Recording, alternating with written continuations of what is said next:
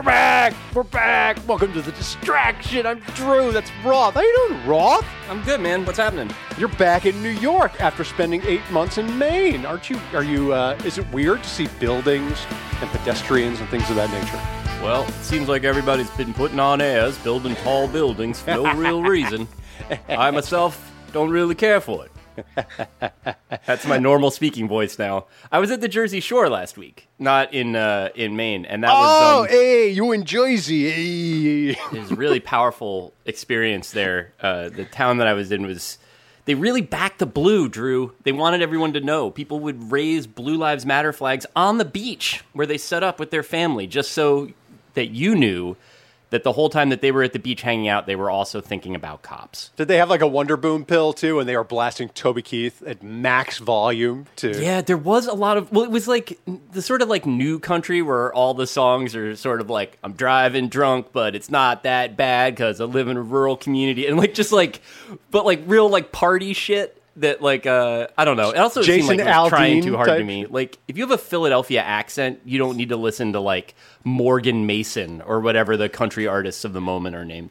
That is true. Also, but I'm glad that you're giving me some New Jersey Shore stereotypes because I'm dated. You know, I think of Jersey Shore, I think gym tan laundry and all that stuff, and there's still plenty of gel nail trash and shit on the Jersey Shore. But I want a little bit of evolution in how I absolutely unfairly treat these people, or actually it's actually quite you're fair. not wrong. It's just like the way that if you're like, oh, well, I think of all red wine as having these attributes, but there's terroir to it, man. This was the Philly Shore. It's different than the North Jersey Shore. Yes, I would like to be consistently accurate in how I depict the horribleness of denizens of Manasquan. That's what the one thing about this town that I want to mention before and I can segue into our guest for this, is that there were no trees anywhere in the town. So it was hot as fuck the whole time. What? The houses were on these little lots, and they had been built up high, I think in part because of hurricane stuff, because it was on a barrier island. So presumably the water meets in the middle of it, every 3 months, no matter what.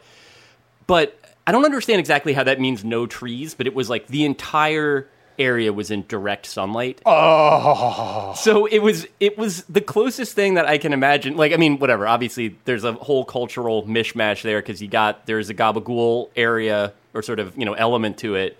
And then there's the, sort of pop country music and the Blue Lives Matter element. But then also, it's what I imagine like a gated community in Arizona would feel like. Now, we did not have Patrick Wyman onto the podcast today to discuss what living in Arizona is like. Actually, we did. But. Yeah. Pat, how wrong am I? Also, hi, welcome. Okay. Well, hi. Thank you very much for having me. So I've now lived in Arizona for a year. I have a lot of thoughts on the types of guy that live here. I'm constantly discovering new types of guy. I found a new type of guy the other day that was very exciting. It was about a 50-year-old. She's about 50, real leathery face, nice. Vaping like crazy in a Mazda Miata with the top up. As one must. And you could tell she was just thinking about her useless son that she had with her first husband and how he's never going to amount to shit. And, I just hope that he can stay out of prison for another 6 months because then he's going to start his course at the ITT Tech. Like you could see all of these thoughts going through her head as she's puffing away on this vape. And I was excited because it's not that often that you get to see a new type of guy in all that glory, like just sitting next to you on a 6-lane surface street. So I get excited just to see a Miata. I don't even know, like the idea of that there's a whole weird vape intensive inner life happening in it is delightful. I mean, it was really a stunning experience. This is where I note that my father owns a Miata, but you should not feel bad about that because he bought it like in 1992. So actually, no, Miata's rule, dude. No one's judging a Miata. No. And he used to, I think for the first 20 years he owned it, he called it a Mazda, and we had to correct him, and he never, ever took the correction. Anyway, our guest is Patrick Wyman, world's beefiest historian and the author of The Verge, Reformation, Renaissance, and 40 Years That Shook the World. Those 40 years are 1490 to 1530, and if you want to pick a difficult subject matter to portray accurately and vividly and entertainingly, you'd be hard-pressed to pick one more difficult than 1490 to 1530. Patrick, I want to talk to you about the book, and so does Roth, but I want to talk more about Arizona guys first. What other Arizona people have you encountered, out and about the desert lizards? Okay, so this is, and I feel like this one is probably closer to the outside stereotype of Arizonans. So this is a extremely tanned, late 30s fail son who drives a very large truck and wears a hat with a flat brim. He's got a brightly colored polo shirt, probably purple. I feel either purple or pink. And he's like a lot of stubble going on, but you can't tell if that's just because he's been hungover for 3 days or because he's cultivating the look. He's definitely cheating on his wife, whom he married at 25. This is, and you know this guy. He works for his father's or uncle's real estate company. It's not clear which. This is a distinct type of guy who's out there. You can see him gathered around the end of that truck, definitely not doing work of any meaningful kind. This is a like distinct an Orange type. County energy to me. Am I picking up some elements there, some commonalities? It's very Orange County, but this guy went to Arizona State as his first choice. Nice. Oh, excellent. There are those priority couples issue. in Arizona and in SoCal where, like, it's clear that they have these marriages that are absolutely fucking fantastic for like 4 months, right? And also, like, I had another joke and I forgot what the fucking joke was. No, it's all right. I think the thing with Arizona stuff, I'm going to pick it up and just keep on moving, that I'm not prepared for is that all the houses that this guy would live in a house that, it's like the house where Cliff Kingsbury ran the Cardinals draft. You know, like it's got like one of those things, like a bunch of black rocks that has fire coming out of it somehow, and then there's also like an infinity pool, but like you can't go in it. Like it's that's for a look upon sort of scenario. That's it. That was what I was going to say. Like they have shitloads of money, and there's absolutely no indication of how or why they would possibly ever be able to obtain such money. This is the American story right now. It's like the whole mystery of like all these people that just fly from state to state to do anti-vax protests. And I'm like, well, you have to pay money for those airline tickets, right? Like, what are you taking that much time off from your job? Do you even have a job? Yeah, so there's a guy who lives like a street up from me, and he lives in what I can only describe as a tasteless fortress. Nice. And he has Blue Lives Matter license plates, which they sell in Arizona. They have thin blue line. Wait, like a state plate? You can get like an alternate thing? You can get like an Arizona state license plate that has the thin blue line on it. So not the frame, but the plate itself. The plate itself, yes. So a commemorative plate for Blue Lives Matter. And it says like protecting public safety. I'm like, you drive an Audi. How are you protecting public safety? This is not clear to me. But so this guy lives there, and he drives like $100,000 car, but he's kind of always home in the middle of the day, like shooting hoops. And but he's always shooting hoops again in the brightly colored polo shirt. And I'm like, what are you like? What is the deal here? His wife looks extremely unhappy. His children are very bad at basketball. That's all I know about them. And I'm like, what is your deal, guy? I want to ask him, but I don't want to talk to him. So this is a conundrum. I'm forced to fantasize. Yeah, like basically, like if you assume that it has something to do with cryptocurrency, which doesn't seem like an unfair assumption given the amount of time that he spends outside, and then like you already have your answer. Like if you ask, then you fucked up. I was at an audition once with a bro who had like the frosted tips, and he was from Arizona. He's like, can't wait to get back to AZ, and I didn't believe that anyone in Arizona actually called it AZ. Like I think he just did to impress you mean people. The guy from the Nas record? I don't know. I can listen to his single again. No, I mean this is a white guy. I just refuse to believe that there was anyone who could credibly call Arizona AZ and not just be laughed right out of the room. But Patrick, you live in Arizona. Am I wrong? No, people actually call it AZ. So the kind of charming thing about Arizona, this is both a positive and a negative, is that it's provincial. It's not like like New York is a global city. Los Angeles is a global city. Even like Austin, Texas is a global city at this point, right? Seattle, Portland, they're global cities. They just happen to be in the spot that they're at. Like Phoenix is a regional city. It is like its job is to be a center for Arizona. And so like everybody here went to Arizona or Arizona State. Like they have they have Arizona, University of Arizona and Arizona State license plates. Like they work in businesses that have everything to do with Arizona. So like they work in real estate, or they work in like law firms that serve the local community. Like it's really it's like a provincial city of like 5 million people, which sounds weird, but it explains a lot of the very peculiar cultural characteristics that exist here. There's one extra cultural tension that is sort of unspoken here, but which I feel compelled to mention, is that Patrick Wyman is from a different Pac-12 sort of folk way. So this is like, there's an additional tension there about like, I mean, it's different. You're a large fella and no one's going to mess with you or anything like that. Is living your USC truth difficult for you there? Has this been like a harder thing in terms of like watching games? I guess obviously no one's been watching games anywhere in public the last year, but so I think it would be weird if I were as into USC football as I was a decade ago. Mm-hmm. So I loved USC football through my undergrad and for the first few years of grad school, and then as I was in my the fourth year of my PhD, also at USC, I was like, I feel like I've had enough. I feel like and especially because I went to USC during the Pete Carroll years, and then Pete Carroll immediately became the head coach of the Seahawks, who were my NFL team. And so I've just gotten a shitload of Pete Carroll over the last 2 decades. That is a lot of Pete. That's a lot of gum. I cannot tell you how much gum I've seen chewed by that man, or how many Pete Carroll 9/11 jokes I've heard. Also, like variations on the same. So it kind of destroyed my love of USC football. Though Lane Kiffin, the day the sanctions came through, bummed a cigarette from me. That's the kind of day Lane Kiffin was having. Hell yeah! I was he on just like campus. rolled up on you, was like, "Hey, partner."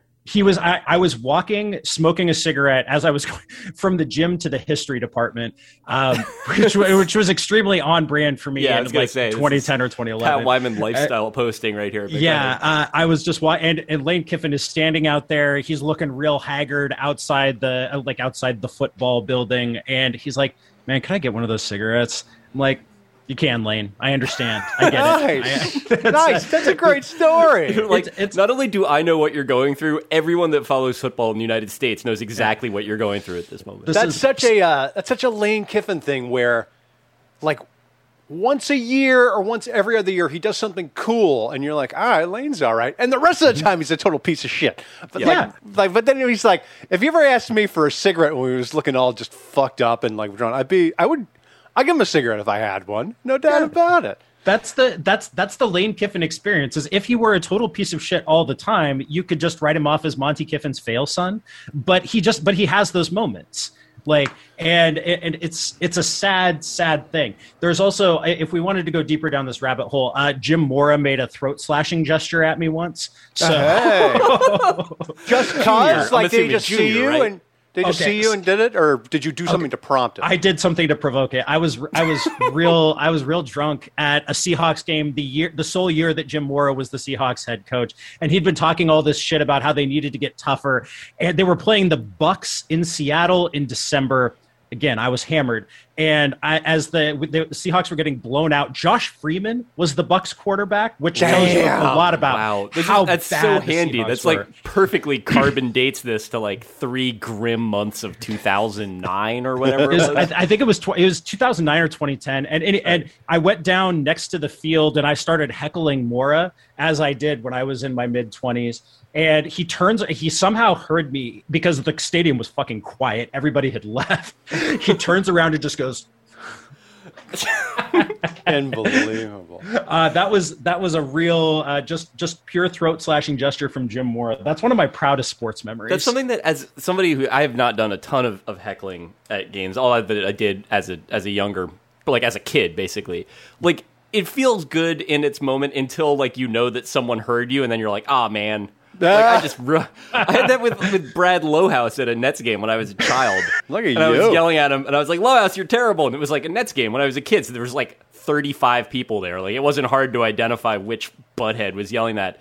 And he like looked over at me, and we didn't exactly make eye contact, but he was like looking in the direction of that, and it was all I could do not to be like, I mean, for like relative to NBA guys, like obviously like you're the.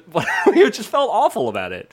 Oh, I see. You weren't drunk enough. If you get drunker, That was 13. Yeah, you'll have no regrets. Turn the clock forward a few years, and I would have really committed to the bit. Actually, Patrick, and your hair looks dumb. Patrick, I should ask you about USC because we're at the cusp of the real beginning of the college football season. Like, there were like 6 shitty games last weekend, but nobody gives a fuck about that. Like, actual like ranked teams are going to start playing this weekend. Are you still cheering for USC? Which, by the way, there's no school better position to benefit from the new NIL rules than USC. But Clay Helton is still the goddamn coach. So how do you feel about that? And do you care? So you have put your finger on the pulse of the problem, which is that Clay Helton fucking sucks. Right. He's just like, it's amazing that when you have a school that's willing to shell out $5 million a year for a head coach, that you settle on Clay Helton. Like, yeah. It defies description. I've got, like, it's not like I would be enthusiastic about USC football if all of a sudden they hired a head coach that I liked. And, you know, I feel weird at this point about paying really close attention to 18-year-olds on a field. It feels slightly odd to me. But I would watch games if it weren't Clay Helton. At this point, I'm staging like a football hunger strike until he gets out. I'm also doing the same with the Mariners, who haven't made the playoffs since the year of September 11th. So I'm doing the same. When they fire Clay Helton, I will continue watching again. When the Mariners make the playoffs, I will continue watching again. But until that point, I'm out. They've lost me. Yeah, but the Mariners are just 5 or 6 trades away. That's right. But when they fire Helton, they're just going to hire another pud. Like USC in Texas, whenever they fire somebody, it's like, oh, well, they're going to get Urban Meyer. And then they hire like the college football equivalent of Mike Richards. So it's like, it happens again, and I don't understand why at all. Do you? Okay, so here's my thought. And I want to bounce this off you guys because I too have been puzzled by this for the better part of the last 2 decades. I think it has to do with the character of the boosters who have an inordinate amount of say in the hiring decisions at that level. That, like, we have to think of them as big, dumb, drunk real estate guys who are real concerned with chasing tail at the country club. Yes. And so if that's your frame of reference, then you're probably not going to make great decisions about who you want to hire to run your college football team. Like, you're gonna have some mixed feelings. You're going to be thinking, but is it really worth paying $5 million for this? Is it, so like, you've got the dumb guy price logic going into it, combined with being really worried about your Viagra prescription and how much you're going to have to drink tonight.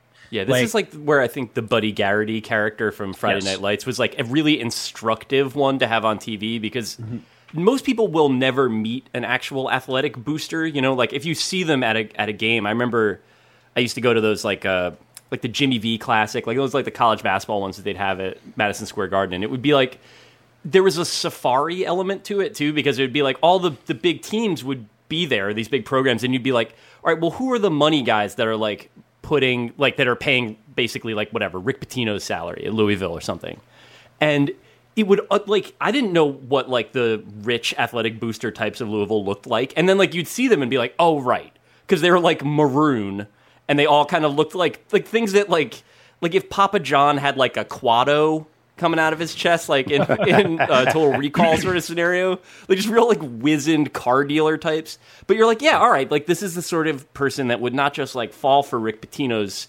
shtick, but would like live and die for Rick Pitino's honor. That would like would spend millions of their own dollars to fire him the moment they turned on him. Yeah, I think that's exactly right. When you think of Papa John as being the good-looking version of that guy, that's the Hollywood representation. Oh God, that's so beat. He's the sculpted, perfected representation of the type. Like so bleak. The only way I can think of to describe this type of guy is that they bulge in awkward ways. Yeah, like that's and I think that's why Trump, frankly, was such a favorite of this type, is because he bulged more bulgy than the rest of them. Yeah. Like he was authentic in that way. Yeah, it was like cookie dough covered in saran wrap. Yep. Well, that's the thing about Trump. He was never pretend stupid. He was actually stupid in a way that, like, most of every other politician really can't be. And so then everyone who voted for him was like, that's exactly the kind of stupid that I am. Like, he still pandered and, like, inauthentically, like, when he'd get in front of crowds and be like, you guys love your Bibles, don't you, you fucking hogs? But they'd just be like, yeah, we love you, thanks for noticing. And he did so badly, though, that was sort of the charm of it, right? Like, he don't believe a fucking word he's saying. I've tried to bullshit like this and have it failed, and it's working for him. That's great. Yeah, the rich guy stuff is like, he was, the one that I have come back to lately is, I think it was after there'd been a mass shooting or some terrible thing where, like, the president was supposed to participate in a ritual of mourning, and Trump had clearly been playing golf all day, showed up at a mega church in his golf outfit, like he's wearing golf shoes on stage. It's the one picture where he doesn't have his bangs because his hair was up under his hat, so it's like pushed back. And I remember, like, whatever they did, like they prayed over him and laid hands and all that stuff, and he's kind of sitting there being like, terrific. Like, wow, this is really great. Thanks for touching me. Like, sort of, but it was like that, the brass that it takes to be like, yeah, I'll go to the church after I'm done with my fucking 18 holes. And, like, maybe I'm going to have a Diet Coke after. But, like, that's when I'm going to participate in the mass shooting prayer that's happening right now. Like, that to me was like, that's what these guys are like. Yeah, that's peak local gentry energy. Yep, right. Like, will not inconvenience themselves for any mass death event, but, like, they will consent to be flattered at some point, like, of their choosing. It's just like, yeah, the single, David, you may disagree with me on this, but I feel like the single most revealing picture of the Trump era, and that speaks to bring this back around to our types of guy here, was the picture of him with all of the half-soused polo shirt guys at a country club, where he's just like, he's giving the two thumbs up, and the rest of them are all red-faced and grinning and just looking real greasy with it. Yes, yeah. I feel like that is like the skeleton key that unlocks this entire era of American history. Is it's just him that meeting picture. his base. You gotta have you gotta have the senior font MAGA hat too. Like, just the letters are as big as humanly possible that a fucking baby would be able to read the large print type. Like, it should be like, the only other words that ever appear in type that large are James Patterson. So you can see it from halfway across the Phoenix Sky Harbor Airport on your way out. Let's take a break and come back and talk history as we intended to.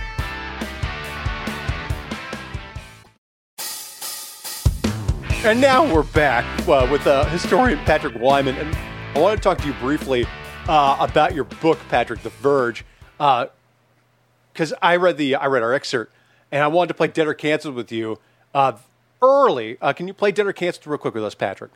Absolutely, yes. Okay, Dead or Canceled. Tell me this person is dead or canceled. Gutz von Berlichingen. Is he dead or canceled? He's dead. Okay. He's dead. But his legacy lives on. His legacy lives on, and this will actually tie back into our discussion of types of guy. Gutz von Berlichingen, the thing that I love about him as a character is that he is very much a type of guy, right? Like he's balding, he's a drunk, he hates Polish people. Like there's he just loves relatable posting. Yeah, Gertz. Yeah, and he's like, there's a whole thing in there where he felt insulted by he wrote this memoir, and you can just picture like 80-year-old blind Gutz von Berlichingen with a literal iron prosthetic hand dictating this to some put upon nephew. He's like, yes, Uncle Gutz. Yes, Uncle Gutz. Yes. Tell me about the time you hit the Polish guy over the head with a beer stein. Like, and so he's like, so he was a robber knight. Like that was what he was called. There's a specific German term for it. Wow, that's like a D&D character type, like fighter magic user. It's great. It's a type of mage. And he like this guy. He got his hand blown off by a cannonball and got it replaced with an iron prosthetic, and he kept up his lifestyle of fighting and warring and drinking and fighting like random Polish guys, not even fighting the Polish, just random Polish guys. And but he kept doing this into his 60s. Like he was like 62 years old when he goes on, or 64 years old when he goes on his last campaign, and you can see that he's just fattered shit. and he's got to be kind of crammed in this suit of armor, like Henry VIII style, like old fat Henry VIII style. The armor is still there; it's sitting in his castle. Which is a museum and apparently a very nice a winery also. Oh, wow. So you can visit Gritz's castle winery and see his fat armor.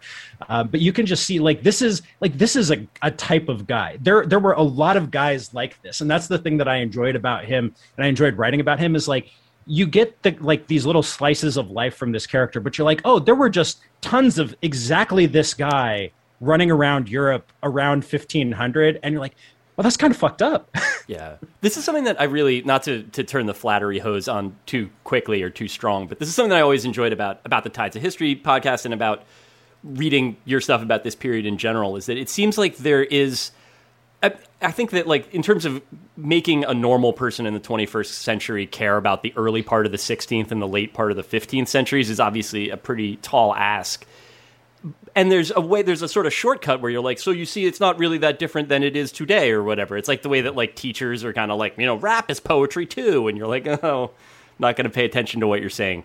In this case, though, I think it's not cheap, that there is something in this, that there's always been a sort of a through line in you writing about basically the earliest history that anybody has a really good idea about, or at least, in Western history. And yet there's a lesson there that you tend not to hammer away at too hard. I guess the question, to the extent that I have a question here, is what are the challenges in writing about something that is this long ago in the 21st century? That's a remedial question, and yet as someone who studied 20th century history as an undergrad, I never really understood what ancient historians were getting out of this stuff, or medievalists. It just seemed like it was so hard to know. So, I think it's a really good question, and I thought so too. What's hard about it is, like you said, it's a long time ago. But I think the thing that I try to do, and especially now I'm doing stuff on prehistory, which is thousands and thousands and thousands of years ago, is that basically I think our time scale for thinking about the world that we live in is wrong. I think that we're so inclined to think in terms of months, years, even decades. And that's not the time scale that human existence takes place on. That's maybe the scale that a human life takes place on. But right. In the grand scheme of things, one lifetime is a blip. There have been human beings around for 300,000 years, even longer, depending on how you want to draw those lines with our relatives. And so a decade here or a decade there is a pretty short thing. But that's kind of the big picture answer. The smaller scale answer is that when we try to understand why things happen in the present, we've got to go back further than the past couple of years or even the past few decades. And, you can see the outlines of these more distant pasts kind of surfacing in the present. And the thing that ties all that together is that we shouldn't take the present world for granted. It's not like stuff has to be this way. It's not like it was destined to come together this way. And it's not like things have always been this way. The assumptions that we have about the way the world is supposed to work, the origins of that are knowable. There were other ways things could have gone. There were contingencies, and I think that even as a thought exercise, it's useful to work through that and to work through the implications of where did this particular thing come from? How do we understand how this worked? And even if you don't think the answer itself is all that convincing, I think there's value in the effort. In the same way that there's value in the effort of trying to understand the value of a baseball player, that is as a stimulating intellectual exercise. I think you get something out of that, and I feel like you get the same out of history. But in this particular case with this book, I just think a lot of shit happens around then, and it's what's it like to live through a period where things are in flux and the world is changing very quickly, and the assumptions that you have about what your life is supposed to look like end up not being that way, which I think is a really common experience for people in this 40-year period. I think that's something we can relate to in the present, is this sense of dislocation and disruption. So that's something I was trying to get at. I mean, in terms of getting people to care, though, it's always people are. I think there's an extent to which people are people, and people do people things, and and a lot of the things that people do are stupid and self-defeating and mean and shitty, and I think that rather than I don't try to tell heroic stories about the past, because I'm not sure there's any such thing as heroes. I like to tell stories about types of guy who are relatable. And that's not a gendered term. Like that, could be men, could be women. I like to, but I think that like if you can identify this kind of peculiarities of character and like the telling detail, that takes you into this world and it helps you understand like, oh, you know, as much as things might be different, there are also things that kind of hold true. See, my question to you then is, how do you find those details? Because to me, the problem is, and I notice this because I've read Eric Jager's 2 books too, that the paper trail is very scant from those eras. So how are you able, what is the grunt work of history you have to do to be able to get a fully formed picture of not only the people, but the circumstances surrounding them? Because when you know, the excerpt that you have from the verse, it's on the factory, you know, you start out with a description of like the air and, you know, the earthy aroma of congealed sweat on unwashed bodies and the ordure of horses, you know, things of that nature. How are you able to get at those details when you have to sift through a pile of evidence that's 500 years old, if it exists at all? So to some extent, there's got to be some active creation that goes along with that, because the sources aren't going to, like, the source that I'm working with to tell about that particular incident isn't talking about sweat or unwashed bodies or the smell of horses, because they took that for granted. Yeah, that was just like the way that we don't talk about like whatever the increasing humidity or something like that. Yeah, or like the smell of walking along a New York street in the summer, which is a distinct scent. But like if you live in New York, you kind of take that for granted. You're like, oh, this is what New York smells like. You're not like, I'm getting some real pea notes on the street. No, you just get them and keep moving. Exactly, and I think so. What I try to do with a scene like that is to think about the things that people took for granted or that they didn't write down, but which must have been there. So like, you know, if somebody's walking and they're wearing armor, their armor's jangling, right? Yeah. Now, they're not going to mention that, but that's part of the kind of the flavor of their world, the texture of their world. And so what I try to think about are, what are these things that must have existed that people didn't talk about, and the way that people take details for granted today, like our friendly Arizona idiot in the purple shirt. Right, like there's an anthropology and to understanding the past that's like try to figure out those details in the same way that you're trying to like understand the present day world and you're taken for granted types of guy that you have to do with the past too, where you have to think like, okay, we have this person here. How are they approaching the world around them? What are like kind of the material markers that say who they are? What are the sounds that surround them? What are the scents, the textures? And so I try to get at that. And it's mostly just like, what is the stuff that had to have been there? What are the things that had to have been there that I feel comfortable putting in? I try not to invent whole scenes to the extent that I can. I try not to invent whole scenes. I try not to make people up, but I'm comfortable adding those kinds of detail when I think that this is stuff that must have been there. This is stuff I feel okay with that. Also, you could draw upon other accounts of people having to wear armor from different times and what that sensation was like. Right? Yeah. So in this particular book, what I tried to do with the kind of so in the middle chapters of this book, I tried to focus on people who weren't necessarily famous, who weren't especially well known, and the way that I did that was I tried to find interesting sources to go with. So in Goetz's case, he wrote a memoir. He wrote one of the very few memoirs written by a person of his social class at that particular time. Not a literate bunch.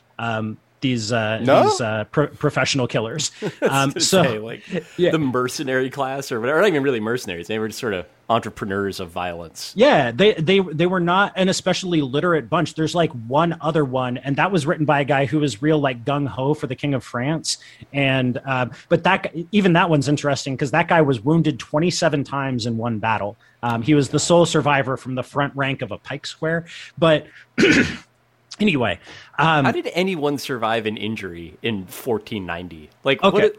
Go ahead. Answer the question. I didn't so in terms of like practical care for injuries, they were really good at it. They were great at things like splinting broken bones, or like suturing a laceration or something like that. Like they were perfectly fine at that kind of stuff. It was that they didn't have disease theory. Right, they didn't have germ theory, so there's no real sense for like how do we deal with infection or kind of like they might have kind of folk cures for like some sort of stomach issue, but it's not like they understand the mechanics of this is why your stomach hurts. Mm-hmm. So you're kind of limited in what you can do in situations like that. But like you can set broken bones. Like, there's evidence for people setting broken bones going back tens of thousands of years. So that kind of stuff is relatively easy to fix. Yeah, because it was almost more experience. Like everybody broke a leg or two, like just over the course of their lives. Back in 1500, so it was like they're just used to it. So they're like, okay, we got to figure out how to do this. Yeah, and not all, and you can tell when you look at skeletal evidence from these periods that like not all of them heal great, but most of them did heal. You can see like your people's bones tell a story. It's one of my favorite things is this technique called osteobiography, where you write a biography of a person on the basis of their skeleton, just without anything else to go on. And so you can tell like, oh yeah, this person broke their hand at some point. This person had a period of malnutrition, because you can tell from lines on their teeth. You can tell like what their diet was on the basis of the isotopes in their tooth enamel. Like, so you can write a whole life story of a person on the basis of this stuff, and you can see like, oh yeah, this person broke this bone, but it was really poorly set. Then they rebroke it and tried to reset it, and that one didn't take, and so this person just walked with a limp for the rest of their life. That sounds like someone who would show up on a witness stand in court a lot. Like, oh yeah. I want the bone story guy for this murder thing.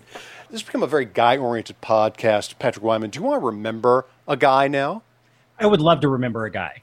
All right, your guy of the week, in honor of the U.S. Open, is Ivan Lendl. You remember that guy? So I did not remember Ivan Lendl particularly well until you mentioned him here, and now I'm feeling a lot of Ivan Lendl coming back. I remember, did he coach? He coached somebody, right? He coached a next generation tennis star and was somewhat famous for that.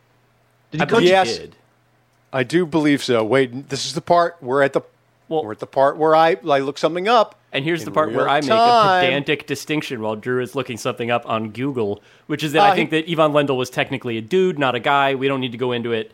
But Andy Murray. Okay, that's Andy Murray. That's why I remember being real high about 10 years ago and watching some tennis, as one does.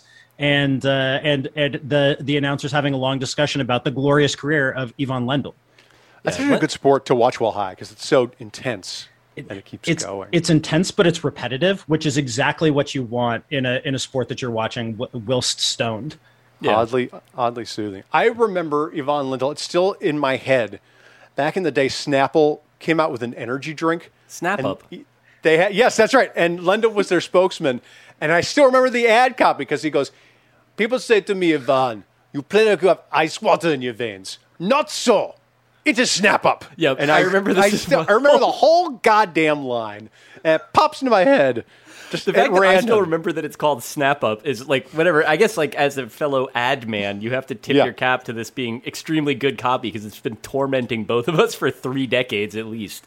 Yeah, Roth and I are clearly best friends because we remember the same exact stupid shitty ads from the exact same time in history. Yeah, we had this whole, I don't know, it's like 2 or 3 episodes ago that you just sang the whole Juicy Fruit jingle right on the damn podcast. Everybody can hear it. There's nothing I love more than the Juicy Fruit jingle with you. Hey, and we're going to do more guy stuff in the fun bag, Patrick Wyman. This is from Michael. And Michael writes in, what position in sports has the most guys to remember? I'm torn between bullpen pitchers and backup QBs. Which position in sports do you have more guys you remember, Patrick? So I would say I probably remember more backup quarterbacks. So I'm Kyle Bowler, whose wife I believe was recently in the news for some big time anti-vax stuff. Yeah, yes, against Carrie Prejean. She's been on several times. That is absolutely peak remembering a backup quarterback guy territory is when you remember that his wife has done some anti-vax stuff. That's like, so that's, I remember the Kyle Bowler years. John David Booty, I believe, was mentioned in the question. USC guy, John David Booty, left high school at 17 to not become the starter and wait behind Matt Leinart for several years. That's it's tough for a variety of reasons. John David Booty. We got some of my personal favorites. Josh McCown, just been around forever. Yeah. We can go on and on and on. Yeah, with the backup quarterbacks are a rich vein with that. For me, like relief pitchers, there's so many different types of them. There are different types of backup quarterbacks too. That like Kyle Bowler's the guy where they're like, he can throw it 110 yards if he wants to, and it's like, but he's not well, but it's like, but he can do it.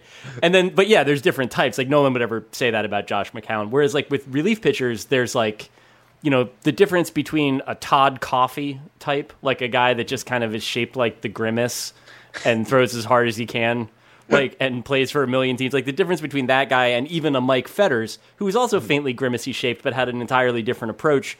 That like, there's a lot there to explore. It's just like you have to be willing to commit to knowing who relief pitchers are. Whereas like backup quarterbacks, there's only 30, of them, and they kind of tend to move between teams. I'd like to give it up to two other positions too. One is just golfer, like Steve Stricker, or like Larry Mize or something like that. And then also like particularly immobile front court players in basketball, like Brendan Haywood. Like if you were like 6'10" and slow as balls, and you always turn the fucking ball over, and your jumper looked like a crane accident, then I remember you very, very distinctly. I worry that they stopped making that type of guy. That we're not seeing as many, that like the next generation of Don Reeds are just not going to play in the NBA, and that's a drag in some ways. But okay. So I have several thoughts here. The first is one backup quarterback to remember: Bruce Gradkowski. Yes. Yeah. Oh, of course. Very lovable. Yeah, that's a guy. Okay. So immobile front court players. Benoit Benjamin. Any Benoit Benjamin heads here? I was a Nets fan of a certain age. I watched him. We had my friends. This is going to sound like a brag. My friend's dad worked at Drake's Cakes, and they had pretty good corporate seats at the Meadowlands. So sometimes we'd get to sit in those, and we sat right behind Benoit Benjamin and his child. His little baby, or his wife and their child, who we called Baby Noit. And it looked kind of like him. And would just sort of look at us and make goo-goo faces. The thing is, with being old, is that Baby Noit is probably like a 33-year-old man now. But like it was like Noidy. Yeah, but at the same time, like I always have a soft spot for Benoit Benjamin, not because he was a good net, he really wasn't, but because he had an adorable kid and his wife seemed nice. When he played for the Sonics, my dad somehow knew the athletic trainer for the Sonics in like 1992, and so I got to go into the locker room before a game, and I got to meet Benoit Benjamin and Nate McMillan. And so I had a Sonics hat, one of the real old, like real shitty green ones with the disco skyline on it and like the Space Needle. Yeah, you know it with Benoit Benjamin's signature, and I think he only played for the Sonics for 2 years. So like of all of the like memorable Sonics of that generation, I have Benoit Benjamin's autograph. Yeah, like you met like the proto Sonic, like Nate McMillan, like a generation spanning like franchise icon, and you're like, I'd actually prefer the tall guy's autograph if that's possible. Nate McMillan was getting his ankles iced too heavily to sign my hat. Right, I was going to say because he was like 36 and had played in all 82 games since before you were born. Yeah, right. He'd just been, and Nate McMillan, still a guy, a guy. He's become such a good coach, though. Yeah. Like the most underrated NBA coach, I think. He's getting into that Eric Bieniemy area where he's such a good coach that it overtakes his guyness. Mm-hmm. Yeah, and I think of him more as a coach now than a guy. Yep. I don't want to let the guy part go. No, the guy part is integral to our understanding of Nate McMillan in the present day. Would he be a good coach had he not been a guy? Yeah. No. Playmaking, defensive first. Yeah, like it's definitely like you can fit the guy characteristics into the type of coach that he is. Probably not 100%, but it's like that. Being correct has never really stopped me from doing stuff like that in the past. Exactly. Justin writes in, for a very long time, I've been fascinated with the idea of seeing a big pile of all the food I've ever eaten. Not chewed up and digested, but fresh, as it was when I ate it. I'm a 43-year-old man. I have absolutely no idea if the pile would fill one shipping container or like 5 of them. I think I would pay up to $5,000 to see that. Now, Patrick, you're a weightlifting man, so I assume that you eat a great many like whey protein powder bars and like raw steaks and shit like that. How much food would how much space would your pile take up? It would be absolutely fucking immense. as somebody who has been overeating for decades now, like sometimes intentionally, sometimes not. I have eaten a lot of food. I'm eating about 10 pounds of chicken a week right now. And Unreal. it's a lot of chicken. This is one of the real secrets of following Patrick on social media is that, like, yeah, you get the insights, you get the, sort of like historical tidbits. There's some good spoofs and goofs. Also, you see pictures of the tremendous sandwiches that he makes every day. I make some really large sandwiches. Super large. Make club sandwiches at home. Like, that's a normal thing to do. Yeah, I gotta look. I love a panini press. I'm sorry, I'm a panini press guy. That's I have used the same panini press for 7 years. It's seasoned, I think. Nice. Savvy play. Yeah, I love that, but I love a sandwich. So I would say many very large shipping containers, most of them filled with double cheeseburgers. When I was in Ireland, when I lived in Ireland for a couple of years, they make garlic cheese fries where they put like garlic flavored mayonnaise on top of. You lost me at the mayonnaise. Lost Drew there. Yeah, it's garlic flavored mayonnaise though. But it's just a mess of shit. And I ate those like every Friday night, kind of stumbling back to my apartment. So the overeating stuff is not strictly like a gains thing for you because you are a man of lift. So you're out there getting larger and growing ass and doing squats and all that stuff. But this is not the chicken is a strategic thing. The cheeseburgers are pleasure principle, just mixing that purely for the joy of it. Yes. Oh. Yeah. No, I've always been hovering on the boundary between strong guy who's kind of fat and fat guy who happens to be strong. Like I've always been like that. That particular range. I've always been, kind of 10 pounds on one side of the dividing line or 10 pounds on the other side of it. And right now I'm feeling a little slim, but I can tell there's some fluffy days coming. Nice. According to NPR, the average American eats 1,996 pounds of food per year. So that's a ton of food a year. So if you're 44 as I am, that's 44 tons. And I get very, very horny for like any like Ghost of Christmas Present, like food repast scene in like a movie. So I'm trying to think of like, I don't really care how much space it occupies. I just know it would be a lot of food all sitting there. And it sounds really good to see all of it. I do agree that there's something satisfying about the image. Like, I like the idea of it being segregated by the type of food to a certain extent, just so I can see how many large format Italian sandwiches that is. Like the idea of in the way that you might see like a cross section of a building or like something like that. That like I want to see how much of it is just long heroes with like little bits of mozzarella and like prosciutto hanging out the side of it. Let's do one more. Mark writes in, I've been reading on the background story of how mealy-mouthed backstabbing climber Mike Richards weaseled his way into the Trebek seat on Jeopardy. The funniest nugget was to me how he got a start in TV working for Jay Leno, the original mealy-mouthed backstabbing climber. Are you also outraged as a Jeopardy fan, or is this not worth your ire? This is the same week, by the way, that Mike Richards was ousted as the producer of Jeopardy. He stepped down as host, and they still let him run the goddamn thing. And then everyone was like, what are you doing? And he finally got cast out of that. So, Patrick, did you care about Jeopardy? Were you outraged at all about how they mishandled the Mike Richards situation? Yeah. So I was lucky enough to appear on Jeopardy. I didn't know that. Yeah. I was on Jeopardy. I did not win. I was beaten by a very lovely guy who I actually liked very much, who hosted the Cracked podcast for many years, a guy named Alex Schmidt. I've been on his secretly incredibly fascinating podcast a bunch of times. Alex rules. Really good. He's wonderful. Yeah, he beat me on Jeopardy. I didn't know that he was a Jeopardy guy. Another fix that was in. Yeah. Someone from the media industry getting to win in a fix. He beat me on Final Jeopardy on a question about musical theater, which I saw the thing come up and I'm like, oh, I'm fucked. There's no way. There's no way. What was the clue? Do you remember the clue? And don't tell me the answer. I don't. So it was like a musical about a Scottish bridge. Oh man, that's a bitch. Oh, the Scottish play. Yeah. The answer was Brigadoon.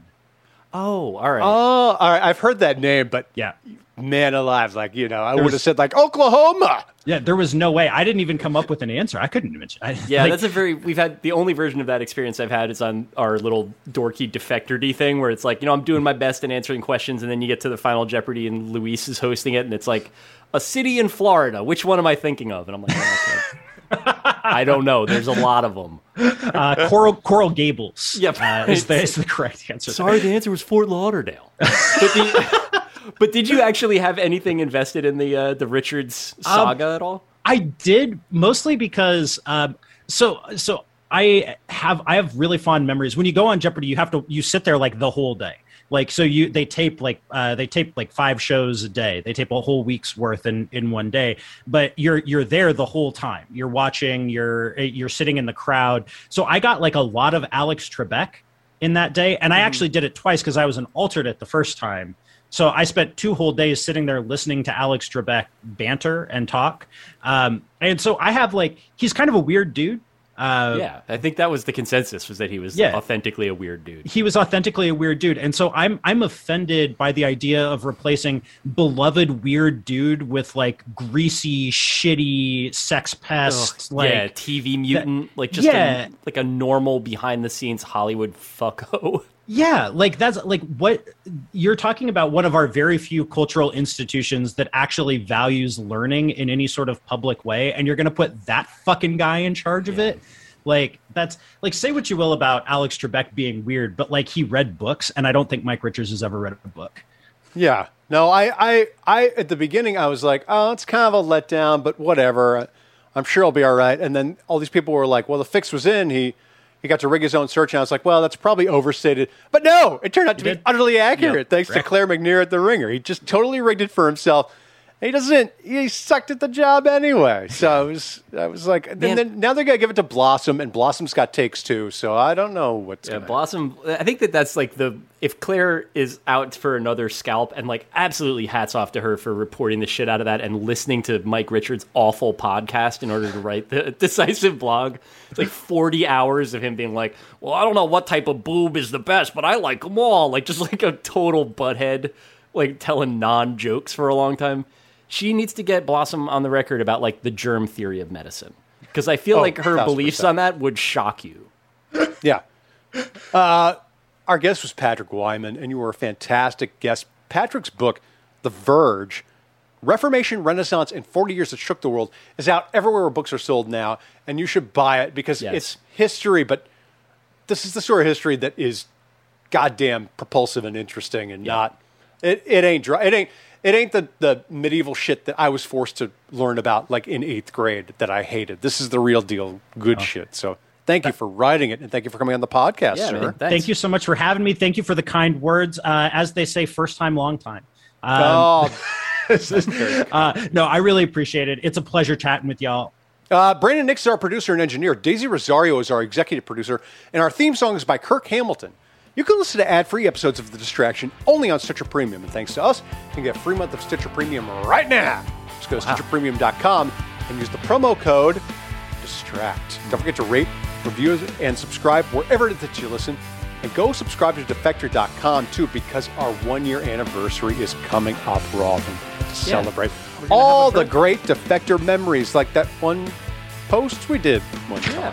I like the other post as well. I thought that one was also good. So there's a lot to talk about. That's 2 posts, and there were a lot of guys, and it was so much fun. Patrick, thank you for coming on again. We'll see you guys next week. Bye.